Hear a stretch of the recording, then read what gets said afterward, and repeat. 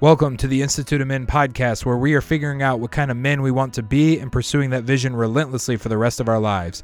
We derive wisdom from what is ancient, traditional, and from the greatest men in history. My name is Keaton Tucker, and I want to thank you for listening. Today, we are talking about guarding what has been entrusted to you and how you, as a man, must become a rock for your family.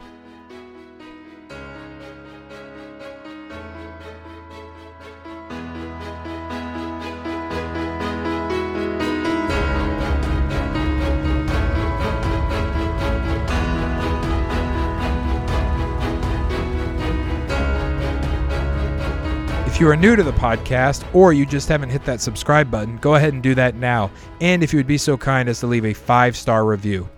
If you want to get into heaven, leave a comment. It is guaranteed entrance into heaven if you leave a comment on your favorite listening app. Thank you for listening and supporting the Institute of Men. What's going on, gentlemen? Welcome to the Institute of Men podcast. My name is Keaton Tucker. Like I said in the intro, I hope you are doing well today on this. Well, if it's cold where you are, it's cold where I am. I'm in the cold attic. Like I told you last week, I record in the cold attic where there is no heat because it's the space in our house where we have to record. And so it makes things interesting as I sit up here talking to you about becoming the type of man that you want to be. If you're new to the podcast, and as I'm looking at the analytics, it looks like we have a lot of new people. In the last several weeks, ever really since December, the podcast has doubled in listenership, which is amazing to me, and I'm very honored. I feel very thankful for that. So if you are new to the podcast and you haven't hit the subscribe button, like I said in the intro, go ahead and hit that now.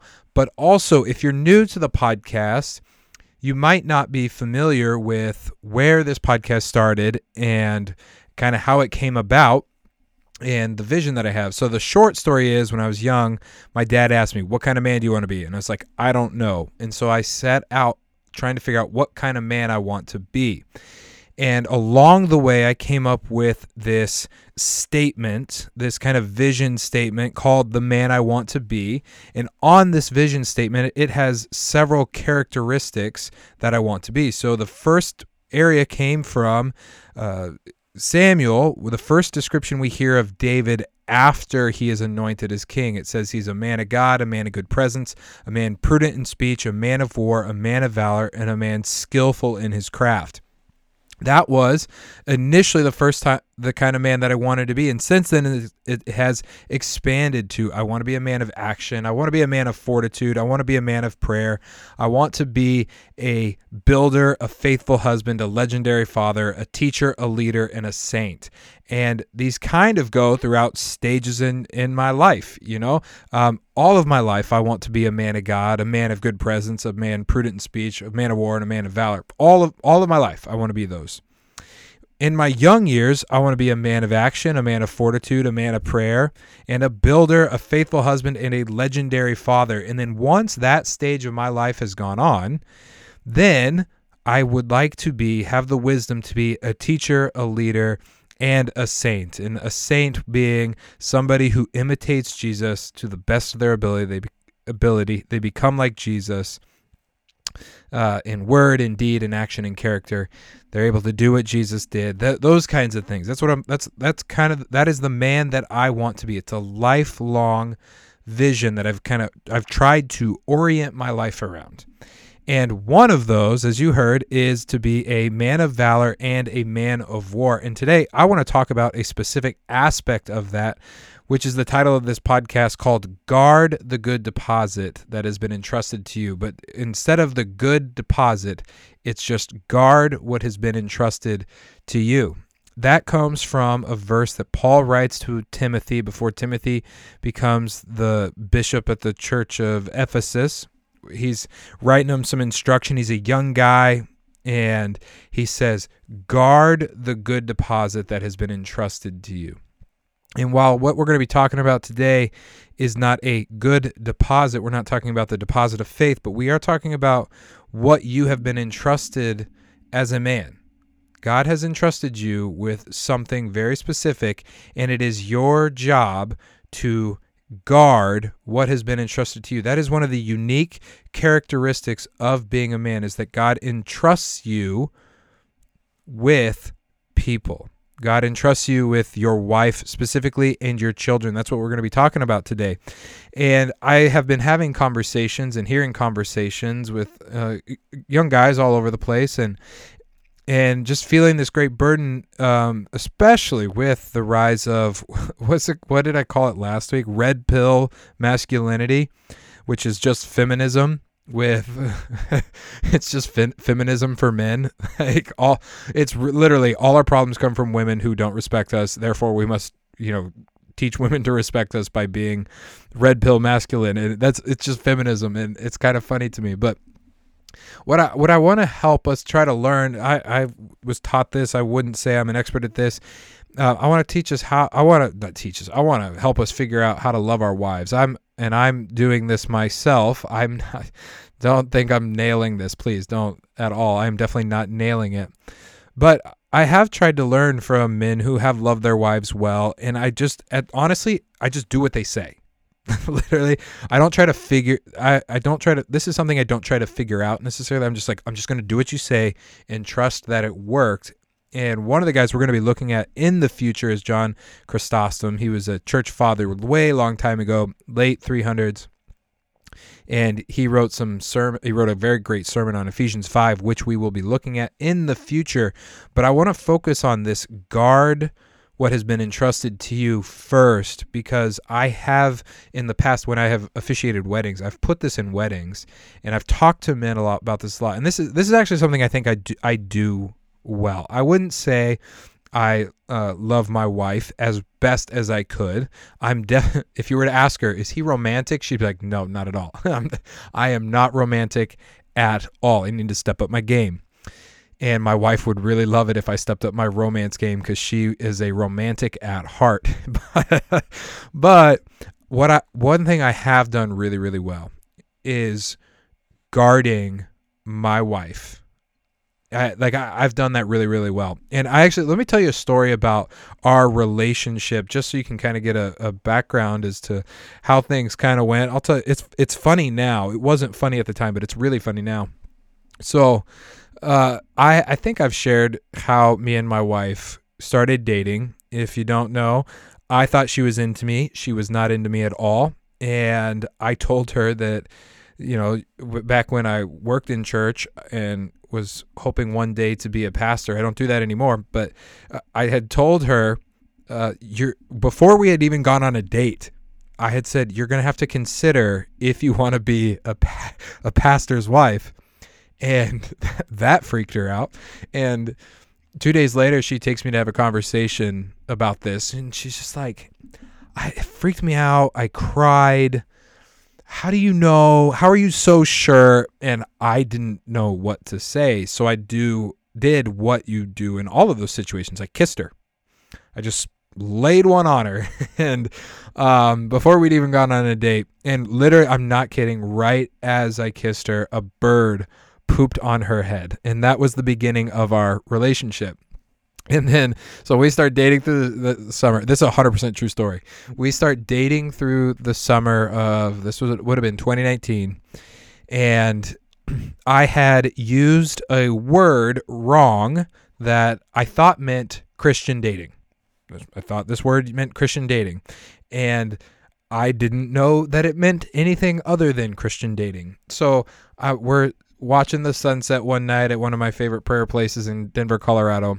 And it's just like this beautiful mountain overlook. And I told her, I was like, I'm so glad we're courting.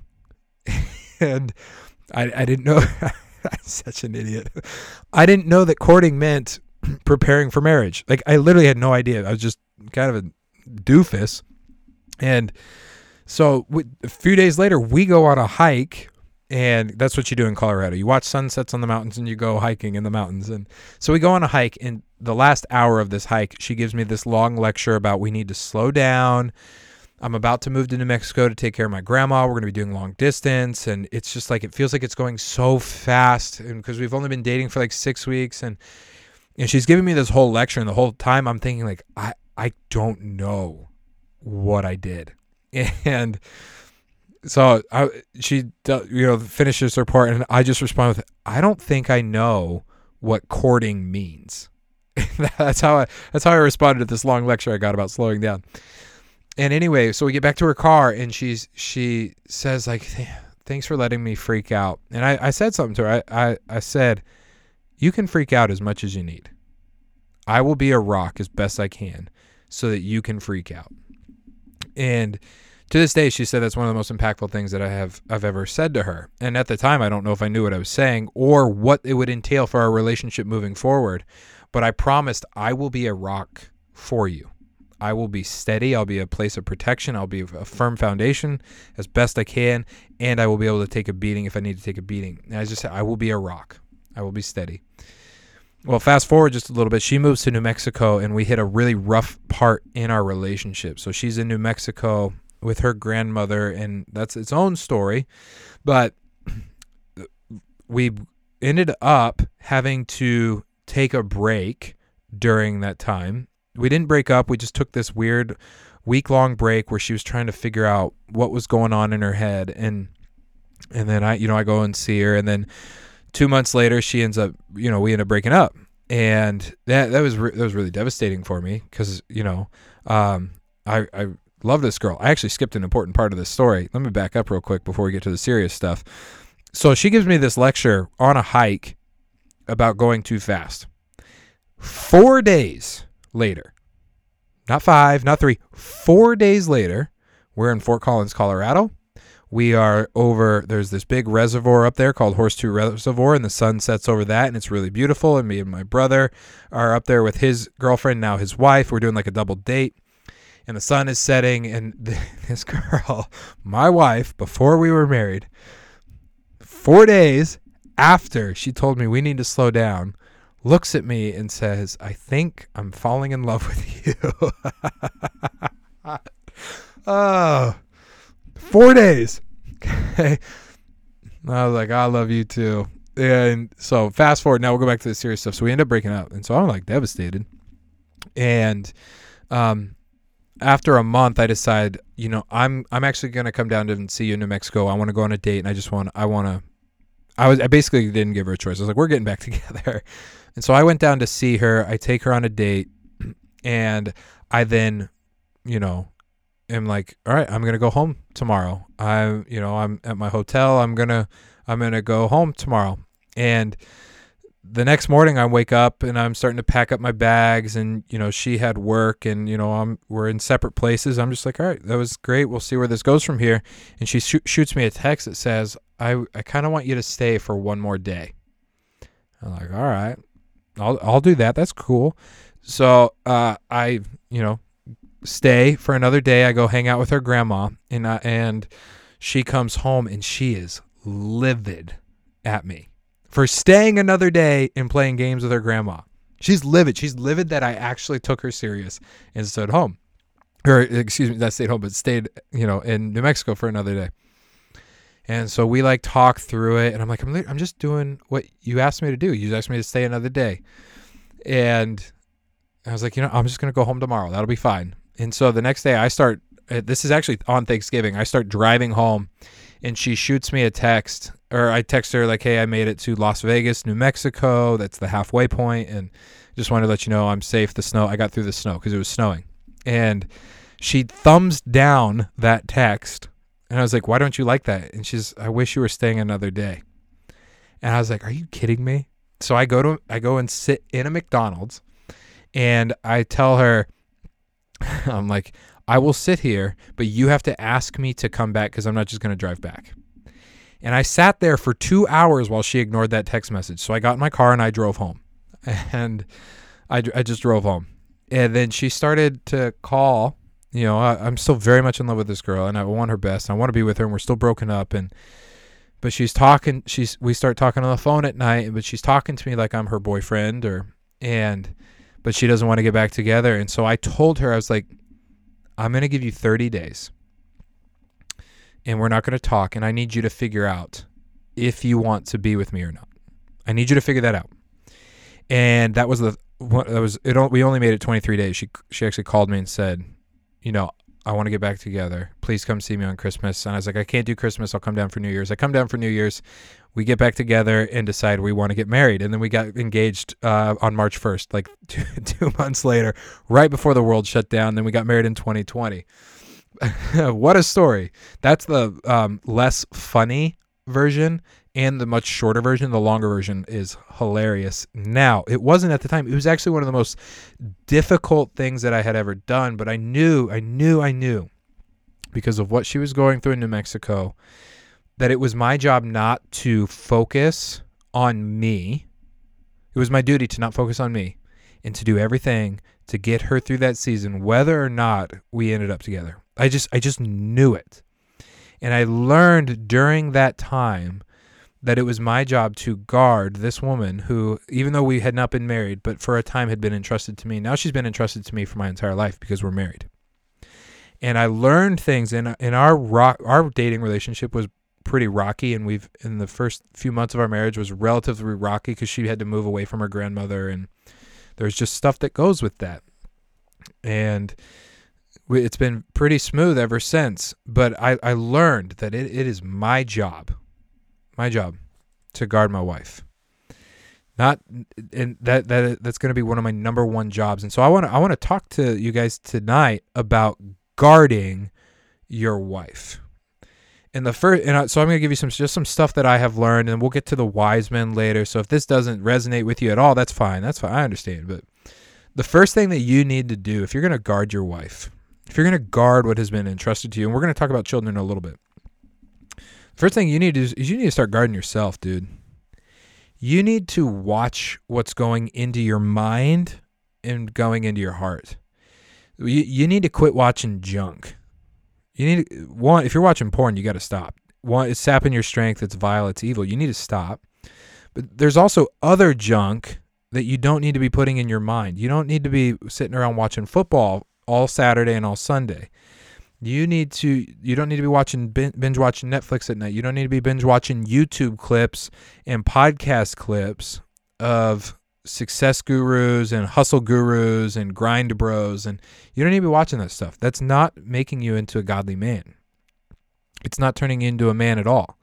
You're just consuming, and it's filling your mind with junk, and it is actually not strengthening you for what life is actually going to throw at you if you get married and have kids at all. Hustle culture is not conducive to family life. It's not at all. It's not conducive to loving your wife well. It's not conducive to raising godly kids. It is not conducive to the hard knocks of life. And it's not really even godly.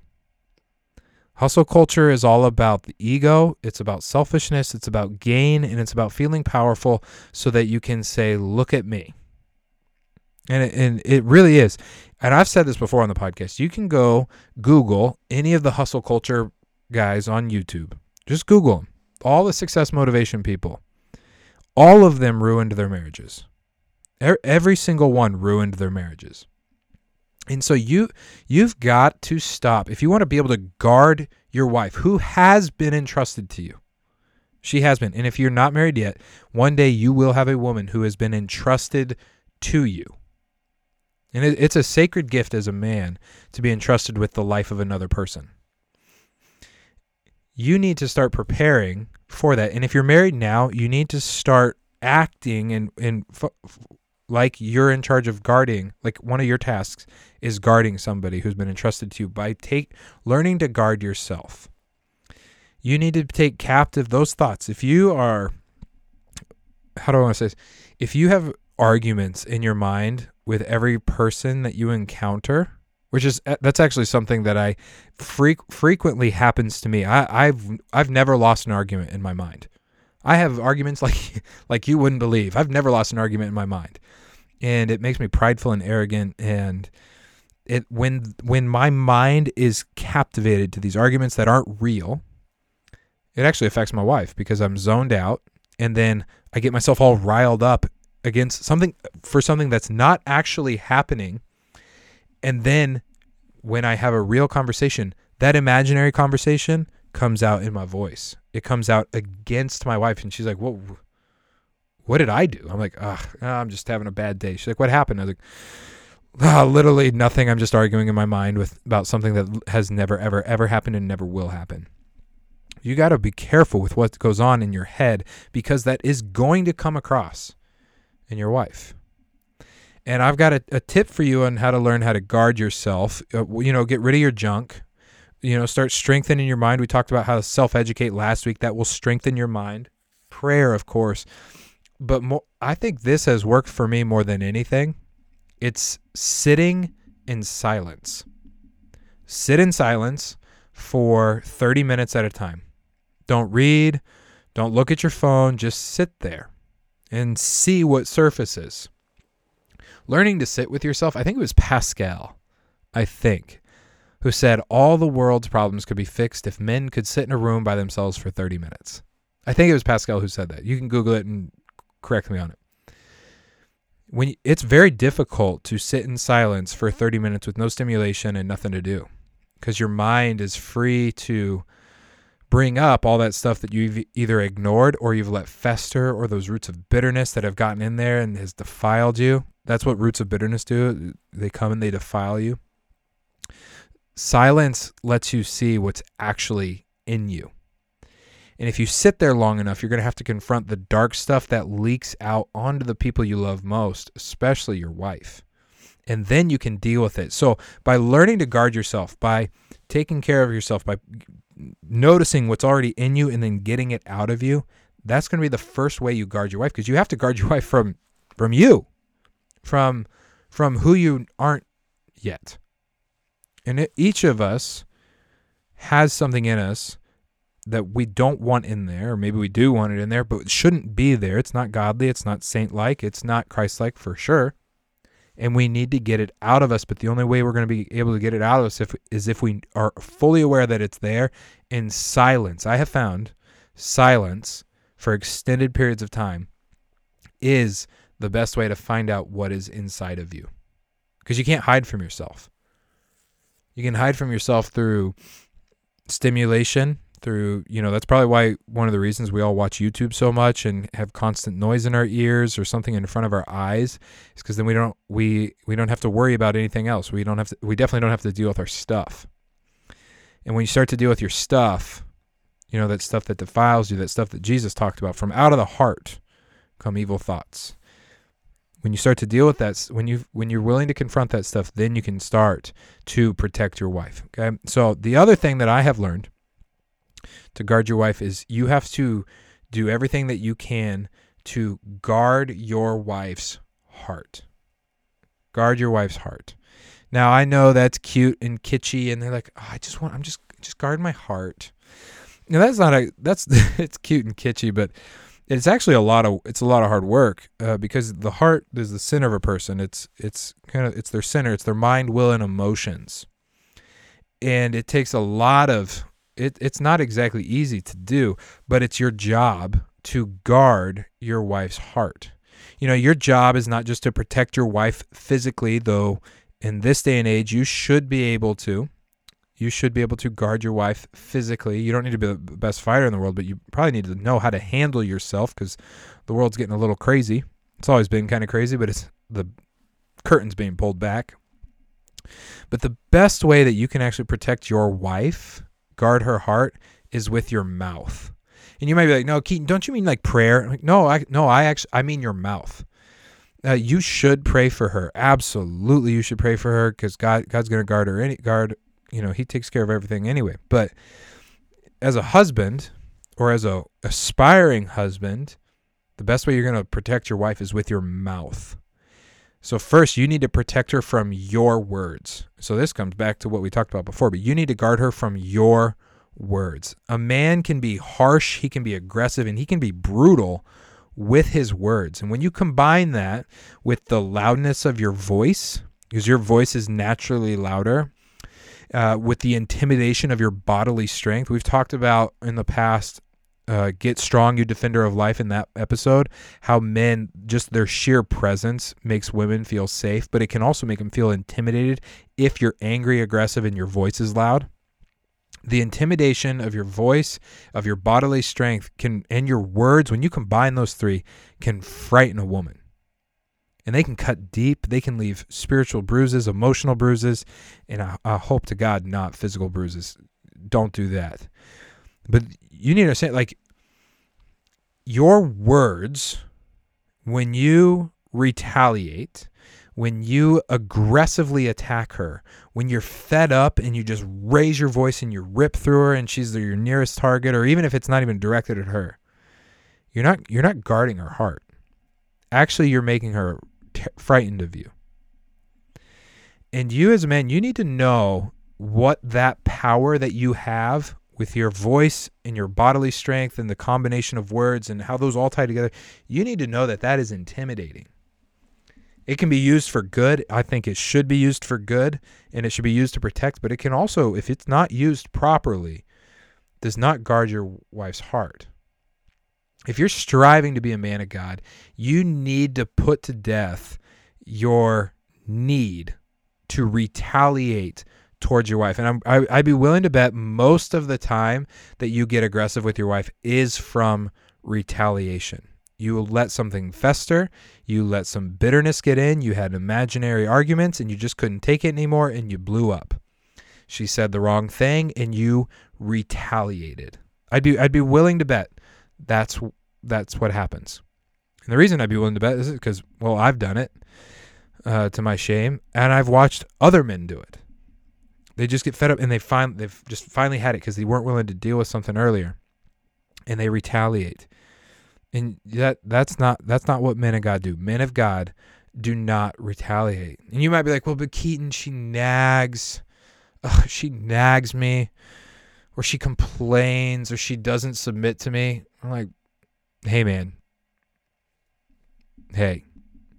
Her not doing what a good woman should do is not permission for you to not do what God commands you to do. Maybe she nags because you haven't been paying attention to her, or maybe she nags because that's her heart problem. But either way, that doesn't give you permission to not do what God has asked you to do in being a good husband. Other people's behavior does not give you permission to behave ungodly, in an ungodly way. It just doesn't. You have to take some responsibility for yourself in how you treat your wife, despite how you treat her. I actually know a guy who his wife's absolutely brutal to him, and he's got his own fair share of problems. But you know what's one thing that amazes me about this man is he is one of the best servants for his wife that I've ever seen. One of the best. I don't know how he does it because his wife is absolutely brutal to him, and it's inspiring to me because he's a great example of I have to do what God has asked me to do, regardless of there not being any reciprocity in this relationship. And so yeah, she might nag, she might submit to you. You're not going to get her to submit to you, by the way, by being aggressive and intimidating. That's not just, you're not going to get it. You might get begrudging submission, but you're not going to get loving submission. You can't actually force your wife to submit to you. She has to do that of her own will and volition. Just like she can't get you to love her by nagging you. It just doesn't work that way. You have to do what God has asked you to do. When we're going to get to the John Chrysostom sermon on Ephesians 5, in several weeks, whenever I decide, this is the time for this series. But he says the exact same thing in his sermon. He says, it doesn't matter if she doesn't do what God has asked her to do. You do what God has asked you to do. That's also a general life principle. John 21, after Jesus restores Peter and, he tells him, feed my sheep, feed my sheep, feed my sheep. He gives him his special assignment and his role. He reestablishes Peter's role, and John turns to Jesus and points to John and he says, well, what about him? And Jesus says, don't worry about him, you follow me. And that's a good life principle. That's a good marriage principle. Not what about them? What about you? You follow Jesus. You do what Jesus has said. You do what God has asked you to do as a husband. No matter if she's not reciprocating, that does not give you permission to Be aggressive with your words. So you need to protect her from your words. The other way you protect her with your mouth is by using that mouth for good, and it's by using encouraging words. If you were to go to read Ephesians 5, it says that a man is to love his wife and to wash her with the word and with water, and to present her clean and in splendor, and to build her up into all that she could be. That's your job. And that comes primarily it's going to come through your words. That strength of your voice and that strength of your spirit that naturally resides in you, when it comes across in the words you use with a confidence of I'm willing your good. That's what charity means, by the way. The best word for love in the New Testament for agape is going to be, the best English word is going to be charity, because charity means goodwill towards another. You're willing their good. That's going to come through your words. That same strength, that same spirit that resides in you, when it comes across in your words, that's going to strengthen her and build her up. And it's going to protect her, because the devil and his minions and the rest of the world is coming for your wife's mind, is coming for her heart. It's when, this is just something we overlook. When Satan wanted to tempt Adam and Eve, he didn't go to Adam. He didn't go to Adam. He went to Eve. And that's the example that Paul uses in Timothy when he talks about the authority between a man and a wife. He says it's because Eve was deceived first, and it's because Satan goes, if he's going to get to you, he's going to go through your wife. He's going to go, not because he hates women more than he hates men. It's probably because he hates men more. And when you want to destroy somebody, you go after the thing they love the most. And a man who loves his wife the most, his wife is going to be more susceptible to the lies of the devil and his minions and the world. And it is on you, not 100% on you, but it is your responsibility to be aware of that battle for her mind, her soul, her heart, and to actively combat it with your words. So if you're either participating with the devil or you're actively fighting against him by your words. That's a heavy weight to carry, and it's something that you and we need to be aware of every single day so that we're using our words properly, that we're not, joining in forces of evil that are coming for your wife. And I promise you, if the devil's coming for you, he's going to try to go for your wife, especially if you're a man of prayer. If you're not a man of prayer, if you're not, active in the spiritual realm, like if you're not actively trying to grow spiritually, well, the devil will probably leave both of you alone and let you have your comforts. But if you're actively trying to pursue God, I promise you he's coming for your wife. I can assure you. And you need to be on your guard and be actively guarding your wife's heart with your words and combating every lie that comes her way. Whether it's from the world, whether it's from the devil and his minions, whether it's just from her own circumstances. Now, does she have her own part to play too? Absolutely. 100%. That means you can't leave her to fight alone. And you definitely should not be participating with evil that would come against your wife. The other thing that you need to be doing if you want to protect your wife is you need to be willing to take a beating. We talked about that earlier. Protectors take a beating. That's what they do. If you imagine like well, that's the only example I can think of. Imagine you see a bar fight break out, or you see one of those videos on Twitter or X, I should say, where fights break out. There's always that one person who jumps over the person on the ground and protects them. They cover their head and they just take a beating. They take a beating so that the other person doesn't get hurt. You as a man need to be willing to take a beating. Protectors take a beating. It might be internal because you don't get to use the words you want to use, and so you end up in a fight with yourself not to say the words that you want to use to retaliate. It might be verbal from your wife. It might be verbal from somebody else. Take the beating. Be a rock for your wife. Be a rock. That's your job as a man. Only you as a man can do it. Only you as her husband can do it. God has entrusted that duty to you. And I do believe, gentlemen, I believe that you are fully capable of doing it. God has gifted men to be the protectors of life. He has. Women are the givers of life. All life comes from woman, and all of life is protected by men. All of life. And it's not just physical. And I believe that you can do it. So if you're willing to take a beating and you can get your words under control and quit putting junk in your mind, you will set yourself up to be able to guard your wife's heart well. The other thing that you need to be able to guard is your children.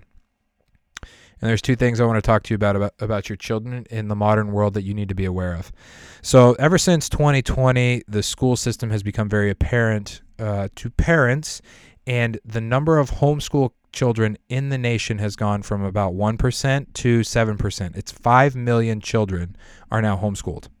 And you can assume, I think it's safe to assume, and I'm sure we could look this up statistically, but I think it's safe to assume that of the children that are homeschooled, most of them are not in high school, which means of the 5 million children being homeschooled, they're probably elementary or younger.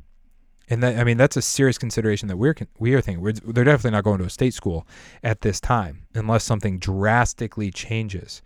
Because I see videos on my X feed, and X is real life. It just is. It's videos of real life of kids just beating each other to a pulp.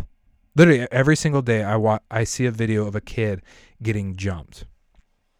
Literally every single day. It doesn't matter if it's a boy or a girl. I see it, and there's 8-year-olds, 11-year-olds. I see it every single day.